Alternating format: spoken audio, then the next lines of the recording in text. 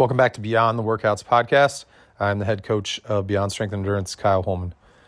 Get into training today, and these are 5 10-minute or less training hacks, all right? So these are things I've utilized over, I've been doing CrossFit since 2007, and it was a great way to, kind of get in extra work without adding a significant amount of time at all to my total training session. So we'll dive into these, and like I said, they can a short amount of time can pay huge dividends to what you're doing. Number 1, EMOMs. So every minute on the minute, or an alternating EMOM, or you got multiple movements that you're moving through. But I use this 10-minute EMOMs to build a lot of the skills, that we need to do, right? I mean, pull-ups, muscle-ups, handstand push-ups, toes to bar, all of those things. And what I would do is, think about, and starting this, like how many butterfly pull-ups, let's say, can I string together consistently? I think I can do 5. And so I would do a 10-minute EMOM of 5 butterfly pull-ups. That's only taking me 10 seconds at most. I get that 50 seconds rest. And when you're first trying to build skills, you do need that rest in between so you can more effectively do them. But once again, when you look at that was 10 minutes and I did 50 butterfly pull-ups. And then the next time I did this 10-minute EMOM with pull-ups, can I do 6? And sometimes you might have to break it. The next time, if I could do 6, but that was really tough, then the next time I would do this for the first 5 minutes, I would try to do 7.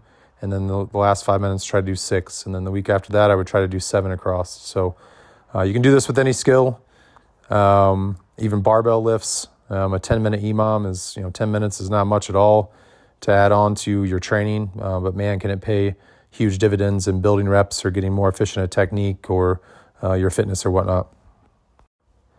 Number 2, choosing strength movements or exercises that have carryover to multiple movements. I'll use an example like something like toes to bar and pull-ups. When you first look at those, you might think, what's really the carryover here? There is the rhythm of either the kip for the toe to bar or pull-up. There's the grip strength and holding onto the bar. Your lats are involved in pull-ups. Your lats are involved in the pull-down of toes to bar. Your core strength obviously is important in toes to bar, but also will help with your pull-ups. So once again, in 10 minutes or less, you can do 5 to 10 sets. Once again, if you're doing that EMOM of is it dumbbell sit-ups? So I'm really improving my core strength for both of those movements, or an alternating EMOM 10 where one movement is, let's say a core movement and the other movement is to strengthen your lats. You can do this with lower body. Obviously strengthening your hamstrings and glutes will carry over to not only a deadlift, but to your squats and to your Olympic lifts. So when you're thinking about extra work, especially from a strength training standpoint, and you have your daily training, but now we're adding extra work, what movements can you pick in this short window to do that are going to carry over to multiple different movements? Number 3, monthly, weekly, daily challenges. We're in right now. I did this last year of the month of November. St. Jude does a fundraiser where the goal is to hit 3,000 push-ups within the month. That's 100 push-ups a day on average. And, it's a great way to really improve your upper body strength and specifically push-ups. And it's just an extra thing. If you take, 10 minutes and do a 10-minute EMOM of 10 push-ups, that gets your 100 push-ups in. It was only 10 minutes, but over that month, you're building 3,000. We've done this. We had Sled Timber, where it was trying to hit a total amount of meters within the month of September on a sled. Rovember we've done. But challenges are a great way to just add some extra work. Usually only takes 5 or 10 minutes before or after your training session to get these challenges done. And, it's a great way to build up some strengths or, shore up some weaknesses by just adding in some extra work in a fun way. This one, like I said, is specifically to raise money for children, which is an awesome thing to be involved in. And it's also, going to help you out with your upper body strength and whatnot. So fun challenges like that. I've done it with GHD sit-ups. You can really choose whatever challenge you want. But if you have that fun challenge where you're working towards that, total rep or distance goal in, that 10-minute window or less, it can really pay off huge.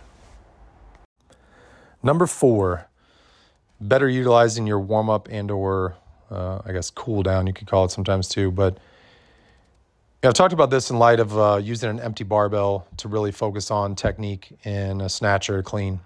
Those lifts are obviously very technical, and a lot of people don't just want to work with an empty barbell, but if you can work repeatedly, repetition with an empty barbell and really get that form dialed in, that will pay huge dividends. But this is a great warm-up. If I take, once again, 5 or 10 minutes to go through let's say a snatch barbell complex where I'm doing, hang snatch high pulls and hang power snatches and overhead squats with an empty barbell. It's getting me warmed up for whatever else I need to do in the day. It doesn't matter really what's after that. It's going to get you warmed up for that.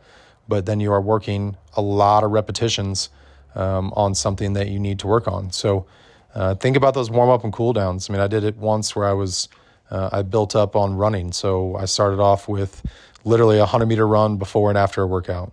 And I did that twice a week. And then the next week, it was a 200-meter run. And then it was a 400-meter run. And then an 800-meter run. And then I worked up to a mile where I was running a mile before and after. And the mile before and after, is definitely more than 10 minutes of total time. But you kind of get the point there that you can utilize your warm-up and cool down because, I will say a lot of us don't usually warm up enough and or cool down at all. And so if that's something where you're like, gosh, I just don't want to sit here and stretch for 10 minutes, yes, you need to get your body loose and your muscles ready to work, but you can do that by increasing your body temperature and your heart rate a little bit through some things like this that is also paying dividends either for your fitness or your technique or your strength. Number 5, the add-ons. This is kind of one that came from at a buddy of mine that I trained with for a long time. And, we would have whatever we were going to do in the day, lifting and in a WOD or whatnot. And then, we had some extra time at the end and it's like, all right, well, let's push the sled for 5 minutes or let's, do repeat 400 meters where we're going 1-to-1 rest, or let's do a fun challenge of like a, whether it be push-ups or a dumbbell bench drop set where, you're doing a certain weight for max reps, lowering the weight max reps and going to like 50. But little add-ons like that, just with a friend or whatnot, where it's like, hey, we got an extra 10 minutes, let's do this. And it's fun to work together, but then it's also that additional work. And throughout all of this, like I said, 10 minutes might not seem like much, but I've utilized all of these things throughout my many years of training, and this extra work that you put in only for 10 minutes really paid huge dividends on that. So these add-ons are just a fun way to, kind of think about what do you want to do? What do you and your buddy want to do? And just like, hey, let's go assault bike calories back and forth or something like that. You can have some fun with it, A, but B, it's gonna, you do that consistently and it will significantly improve your strength and fitness.